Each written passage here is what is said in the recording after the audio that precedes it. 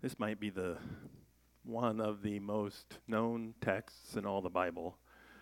We're actually going to go back to verse 5, just to kind of pick up context. Uh, it's part of the Sermon on the Mount, of course, and he's addressing ways of misusing prayer. We just saying, give us clean hearts, give us clean hands, give us pure hearts.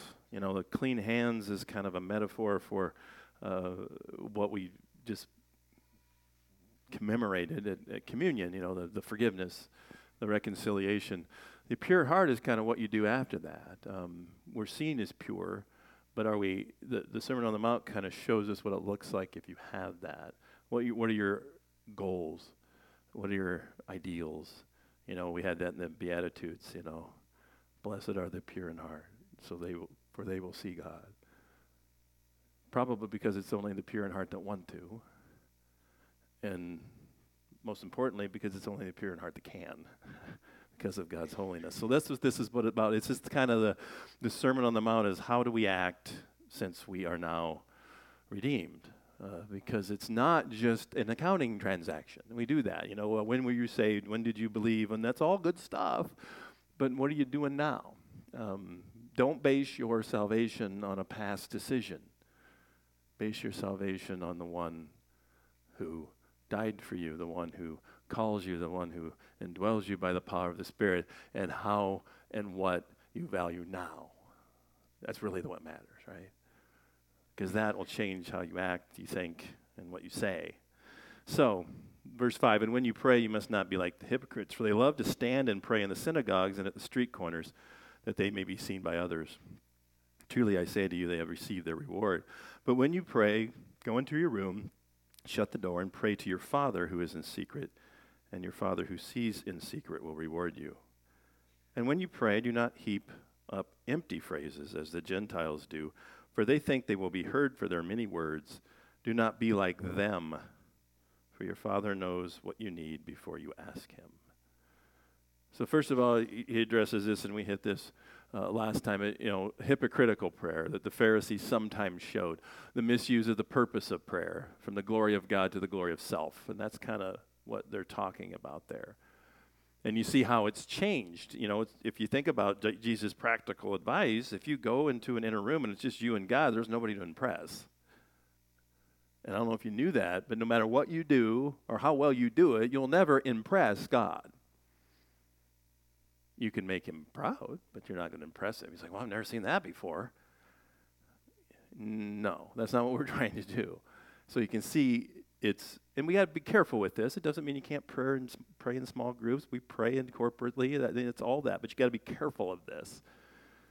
But then really what he's saying is this verbose prayer. This was we see in the pagan shrines, especially in the places that Paul and Barnabas and Silas and Timothy went during their missionary journeys. The misuse of the nature of prayer, from the real and personal approach to God, which is what we're given in this prayer that comes up, and the mere repeating of words. And we've probably all done this, right? We could probably sit here and I said, what do you usually pray before you eat? Mine seems to be quite similar to the last time I prayed when I ate. It sometimes depends on the context, I guess. And that's okay. I think, and we'll look at that a little bit. What was that one we used? The Superman prayer. You remember that one? Thank you, God, for giving us food.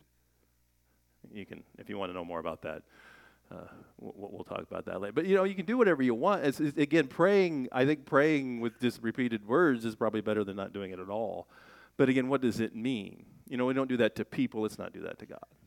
Really just empty phrases, which is what the Gentiles do. They babble, one of them says. That's where that word comes from.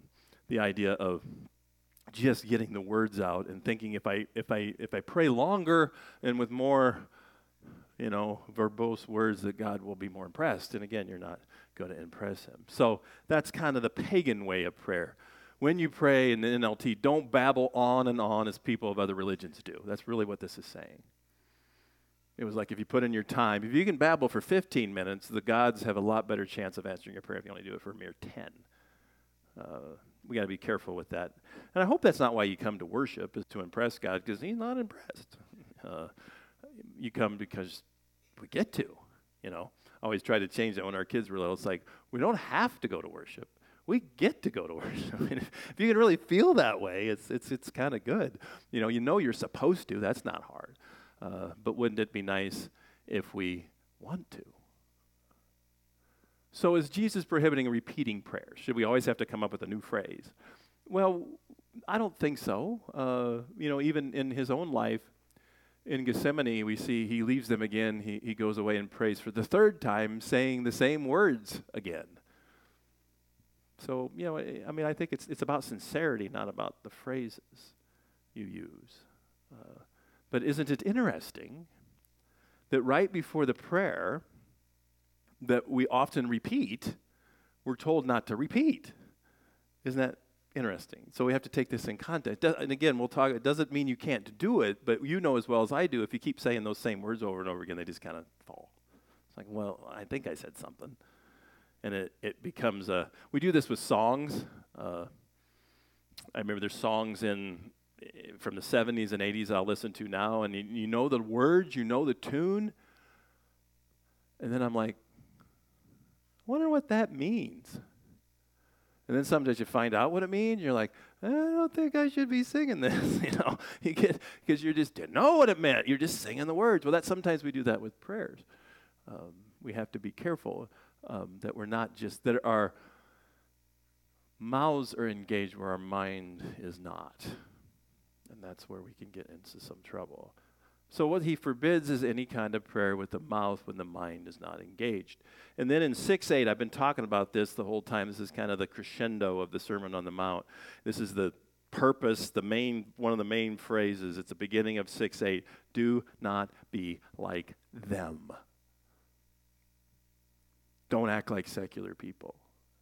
Act like you're a believer. Have different goals. Have different purposes. Think differently. Even hopefully feel different. Do not be like them. Now, we're supposed to go out to them. I mean, if you want to take a card, take it to them. People who don't know him. But don't be like them. We don't have the same audience. We don't have the same reason for being alive. Them, if it's, in this case, Gentiles, non-believers, pagans, whatever you want to use it, secular people who don't believe in Jesus, don't follow. There's some nice people who are them. Some of my best friends are them. But don't be like them in the ways of what is mainly to, because, we're supposed to all look out for number one. It's just, who's number one? In the pagan idea, it's you. In the Christian idea, it's God. I think you're all supposed to look out for number one. So what's the Christian way of prayer? This is just one of the prayers we have in the Bible. It's not the one I use the most. I use the one in Colossians more because it just seems to fit our culture more. But so prayer should not be seen as a meaningless collection of words. I like the term, one of the guys I listen to, word salad. You just kind of put words out there, a little word here, a little word there. I don't know what it means, but it sounds cool. Nor as a means to our own glorification, but as a true communion with our Heavenly Father. And calling God Father is a privilege that we don't otherwise have without the Son. That's kind of implied here, but we find that out later in the epistles. But I put true communion there for a reason, because I've heard people say, well, prayer is just a conversation. Well, your prayers must be different than mine. It's not just a conversation. If you go to lunch, I don't know where we going. Anybody want to vote?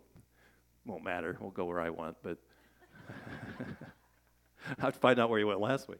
But we go to eat, and that's a conversation. But if you think about this, if you're with somebody and the conversation and they're the only one talking, how's that working out? Or if you're the only one talking, is that really a conversation, or is that just more dictation? And when I pray, I seem to be the only one talking. I think prayer is not really mainly a conversation, but it's a response. It's got a conversational quality to it. But even here, we're not told, say this, and then God will say this back. God's already spoken. He can speak again. If God, I mean, maybe that's happened to you. Wonderful. But to sit there and say it's a conversation is kind of not really the way it's even presented in the Bible. The Holy Spirit guides us. You'll get thoughts. You can get all that stuff is guidance. Yes, that's all there. But it's not a conversation. We shouldn't look at it that way. Just a conversation. Just talk to him like we did at the sermon or the children's sermon. Just talk to him like you would anybody else. Don't do that. He's not anybody else. Talk to God like you would any other perfect being. How's that? Why do you think we're given this stuff? So we'll know how to talk to God. This is what honors him. So just be careful with that. Again, there's times in the Bible, I'm sure it can happen to all of us at some, but the expectation is know the word, you'll pray well. He's already spoken. And most of the time when we want him to speak again, it's because of a decision that doesn't ultimately matter anyway. So Jesus' prayer can be used as a pattern and a form. A pattern of this is what is important, and a form is this is kind of how it should look. And it doesn't have to be this way. I've asked this in Bible studies, and if you want to call out, you can call out if you want. But when you pray, how do you normally start? How do we know we've gone from normal me talking to you to now I'm in prayer mode? What do? We even do different, when you pray, what a lot of people say, what do we do? Well, bow your heads in prayer, right? Well, why do we do that? You bow your head. It's like, well, what am I doing that for? I thought he was up. What am I going down for? What's the down? Respect. Why do you close your eyes? Well, if I started praying and I'm looking at all you, I probably won't be thinking about God. I'll be thinking about you. So that's another reason we close our eyes. You don't have to. Why do we do this? It's another respect thing. It's a kind of part of that bowing thing. You don't have to. You know how they normally prayed in Jewish times? It was like this. You see that in the pagan prayer, and the Pharisee prayer, the parable that Jesus gives we had a few weeks ago. So this is the way. You can do it whatever way you want. I don't really care. But just know who you're talking to. That's kind of what we're trying to get. The idea, the essential difference really between pagan and Christian prayer is the kind of God we pray to. Personal, loving, and powerful. So if you start praying, if you think, oh, this is the God who even Moses was not able to look on. This is the God who Isaiah came into some sort of visionary presence to and got on his belly and said, get me out of here. This is the God we're allowed to approach, so we should do it with reverence. But this is also the God that says, come to me, all you who are weary, heavy laden, I will give you rest, and you can speak to me. So it's both, So the first step in prayer is to focus on God. That's nice. You're like, wow, I never thought of that. New information you get in the sermon. Yeah, that's it. The focus is on God. So when you pray, how do you start? He tells us to start our Father. Well, you can do that. I think that's good. We pray to the Father through the power of the Spirit because of the Son. In the normal course of business, God is not your Father. He's your judge. He becomes your Father when you get the grace. So that's kind of implied here too. So what are we trying to do? Some people, we had this in the Bible study, some people say they start with his Lord. Is that okay? I think it's fine. This isn't kind of a synonym. Jesus, people pray to Jesus, I suppose. Maybe even pray to the Spirit, I guess. This is kind of, the Father might be the way to start for the most part, but I think if you pray to the Son, the Father will agree that that's okay. But the audience, who are you praying to? That's why he says go into your inner rooms, because it's a focus idea. Because it is hard sometimes, isn't it? I've done that before. I don't think I did that last night. But you're kind of like, Lord, I'm praying, I'm going to bed, and there's the things, I got a little app that helps me, All y'all are on this app, for the most part. And you just pray for people, and it helps me focus and all that kind of stuff. But I've done this before, praying away, and then wake up, 3 o'clock. Amen. It's like you forget the end that's bad, right? The spirit is willing, but the flesh is weak. But that's it. There's no prayer in the Bible that ends with amen. Did you notice that? How did they know when they were done? Put your hands down. Focus on the people. That's how you did it. So we say amen, which is just fine. however you want to do it. So put God's priorities first, and then our own needs will be in tune. That's the idea. How do I know how to pray? I've heard people say, well, just start talking. I'm like, no, I go read some prayers of the Bible first, and then you can start talking. Because first of all, you have to know God a bit before you know how to pray, because how do you know how to pray or even worship a God you don't know? You know, think about somebody, you go out today and you meet somebody you've never met. How do you start the conversation? You probably don't start, how's the wife and kids doing? You don't know if they're married or anything. You start with kind of superficial stuff, right? But what if you know them really well? You might shake their hand, give them a hug, and then talk about, how's it going? How's this? How's the business going? All that kind of stuff. Well, when you know God, your prayers will get better. It's really not that hard. And how do you best know God? Well, let Jesus take you by the hand and show you, and he keeps saying, as it is written, as it is written, as it is written. It's almost like he thinks we're supposed to read and study our Bible. So this Lord's Prayer, we're going to read it. And I said, I don't think the Lord's Prayer is probably the best way to call it, because this is a prayer Jesus would never have to pray. Forgive us our sins. He didn't commit any. Protection from evil, he didn't really need it. He's got that. He's God. So the disciples' prayer would be better. Should we start a petition? Would any of you sign it? I think it's fine to call it that, but it is for a disciple. It's who it's for. So let's read it. And you see, why do we, and we especially stumble over verse 12, is how if you ever do this together,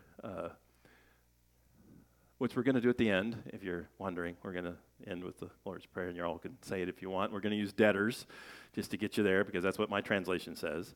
Do we want with that? If you don't like that, get your own mic.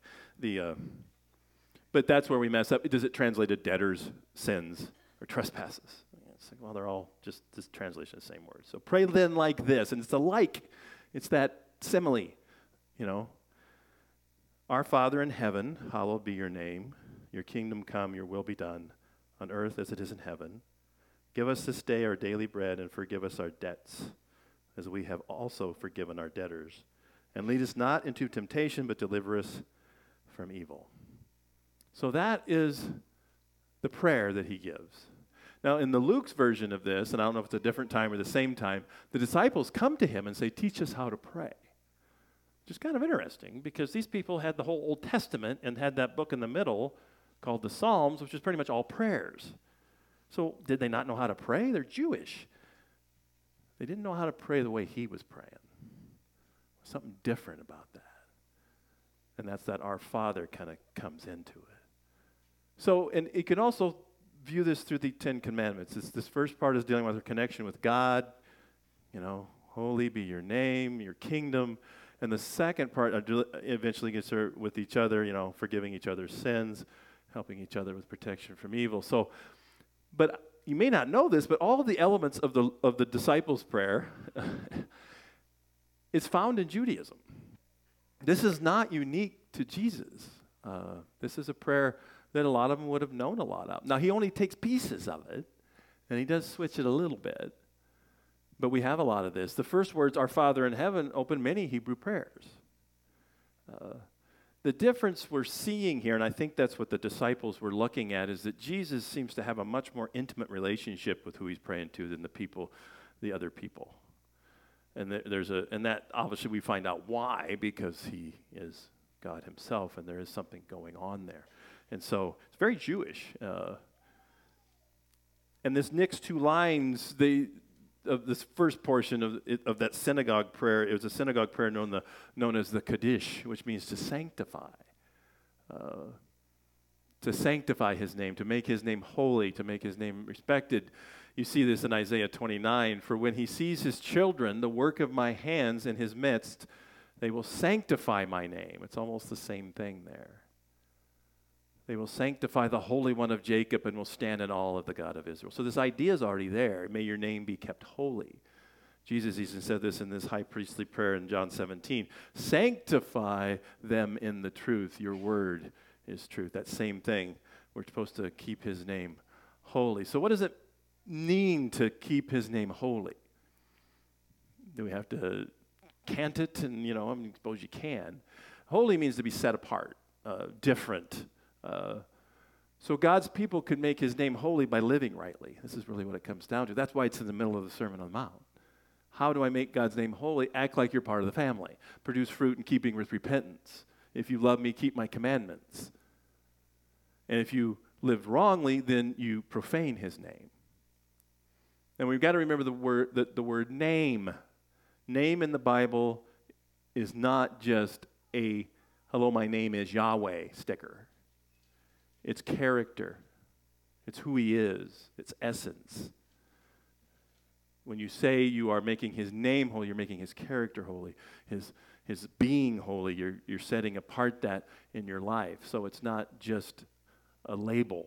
It's a person. So we have to remember that. Then it says, your kingdom come, your will be done on earth as it is in heaven. And so how does that happen?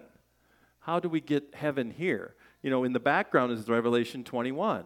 When the Jerusalem, the heavenly Jerusalem comes down, the new heaven and new earth become one thing.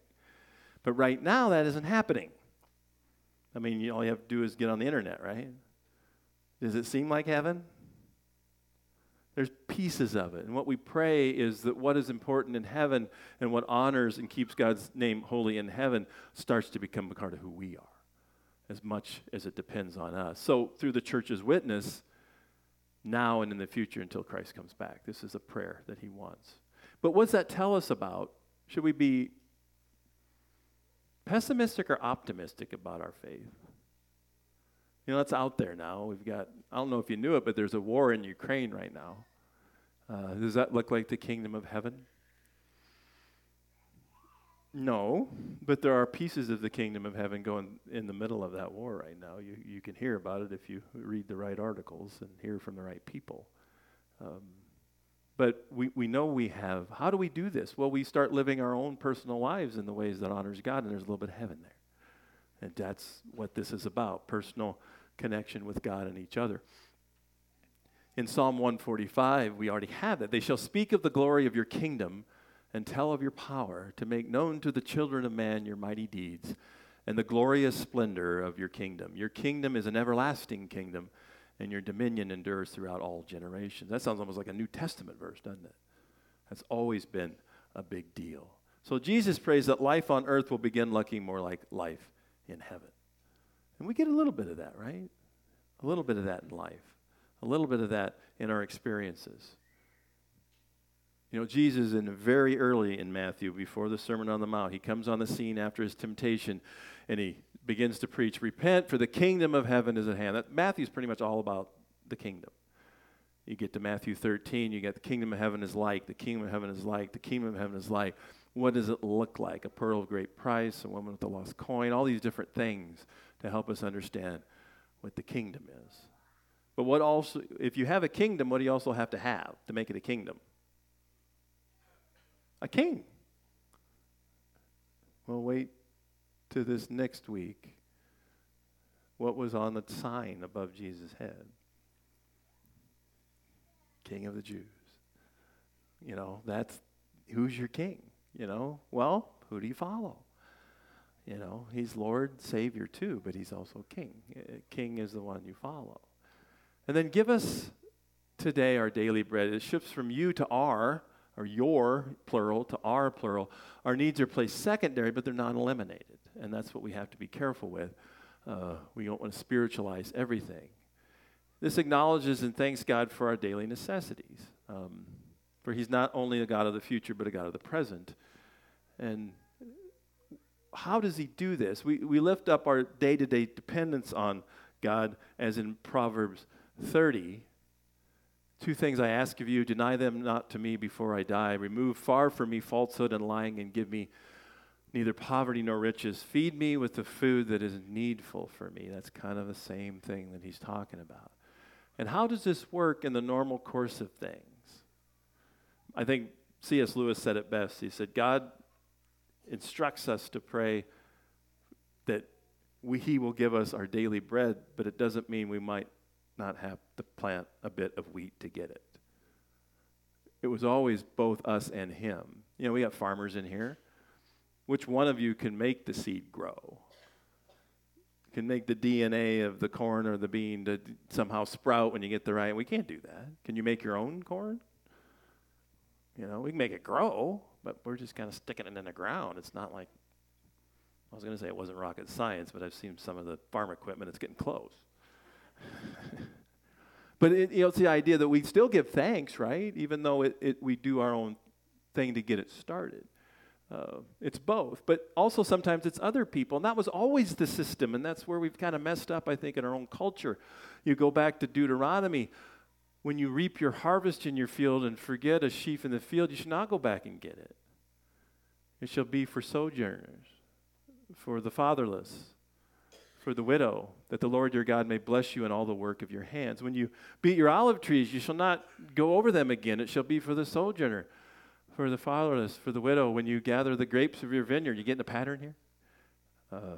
You shall not strip it afterward. It shall be for the sojourner, the fatherless, and the widow. Then how do they get it? They have to go work for it. We'll just kind of leave it there. But it's mercy to let it there, but it's also dignity. You're an image bearer. You have worth. You can work. You know, and I think what we never want to do in any church program is take away the dignity of the people or make them dependent. That's never what the Old Testament did. It's what, give us this day our daily bread implies that we're going to work for it if we're able. So, and then to the part that we talked about at the communion. Forgive us our debts, trespasses, sins, as we have forgiven those who have sinned against us, who have indebted against us. Sin is a debt we can't pay. This is the whole thing about the gospel. But it can be forgiven through the cross. That we don't. This is pre-cross, right? You see that. The Sermon on the Mount, as we look at it, we have to look at it back through the lens of the cross. They had to wait till that happened to try to understand it as good as we can. And as you get to forgiveness, let's read 14 and 15 right after this. Now, the prayer is over. For if you forgive others their trespasses, your heavenly Father will also forgive you. But if you do not forgive others their trespasses, neither will your Father forgive your trespasses. So does this mean that our forgiveness is dependent from God, is dependent on us forgiving others? Well, not really. I don't think we're saying that the forgiveness of others earns us the right to be forgiven, but that God forgives only people who are truly repentant, and that the best evidence of true repentance is forgiving spirit. You remember, you can go to later in Matthew, the guy who had a great debt to be forgiven, and he could never pay, and then his master forgave it. You remember what the guy did? He went out and tried to get $5 from somebody who owed him, and he threw him into prison. And that's kind of what's going on here. He should have the spirit of mercy and of grace. It's commanded that we forgive others. And we have to do that forgiving spirit, because what's implied here is if you don't have a forgiving spirit, Jesus is saying, you probably really haven't repented. You probably haven't really been forgiven because you really aren't following what I say. And if you love me, you're supposed to keep my commandments, and I'm telling you to forgive. And you can say you don't want to. I don't care. I don't think, you can take it up with him, right? What color are the letters in your Bible right now? Mine are red. Not that the black ones aren't still important, but this is Jesus talking. If you don't like the fact that you have to forgive people, then take it up with him. He's the one, it's very clear, but he is calling our own faith into question if we're not willing to forgive others. Nobody said it would be easy, right? And lead us not into temptation, but deliver us from evil. We're going to finish up here quickly. This is a hard one if we don't understand it. I'm going to give you what I think it means. It's a little hard because does God tempt us?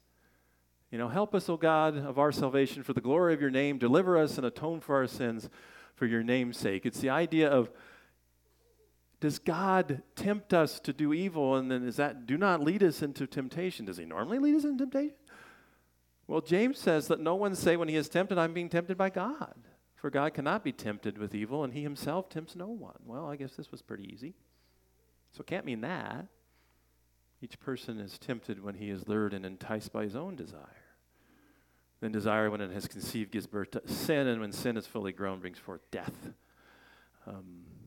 Jesus' prayer asks the Father to help us not to be led into temptation, but who's doing the leading? May we not be led into temptation. God's not the one doing it. Well, who is it? The evil one or those following him? Yes. Well, it might just be you. You know, the three things that the world, the flesh, and the devil. Those are the things. And how do I know which one? I don't know if I know which one. Does it make any difference? How do you know when you're being tempted? When there's thoughts of doing something that dishonors God, right? Let us not sin when we are tested, I think is what they're saying, what Jesus is saying here. Rather than let us not be tested. You're going to get tested. It doesn't, turn on the television. That'll test you, right? This prayer is not so much that we will overcome temptation, but that we will overcome and avoid it. If you can't handle it, turn it off. If you can't handle it, don't go. If you can't handle it, don't look. Can't handle it, don't taste. Your hand causes you to sin. We had this, right? Cut it off. If your feet cause you to sin, cut it. Don't avoid it, but know that he's there to help us overcome. If you're going to overcome sin, you're not going to be able to do it by yourself. That's what we pray. Help us not be led in temptation by the very one that you're protecting us against. And that's a promise. So, we can certainly pray hypocritically or mechanically or both. That can happen any time. But this prayer is a divine alternative. It's God-centered. It's scripturally focused. It comes right out of the Old Testament. It's a good Jewish prayer. It's obviously a very good Christian prayer. It shows us that Christian prayer should always, always be a preoccupation with God and his glory and not us. So we think about prayer. How do I become a good prayer? I'm still working on it. I'm still practicing. I'm still trying to do better. Because anything worthwhile in life probably takes some effort. And sometimes it is hard. And if you struggle with that, let me know, let others know, let elders know, let friends know. Some people are really good at this, a lot better than I am. Thanks be to God that happens. Let's bow our heads and pray this prayer together. Our Father, who is in heaven, hallowed be your name. Your kingdom come, your will be done, on earth as it is in heaven.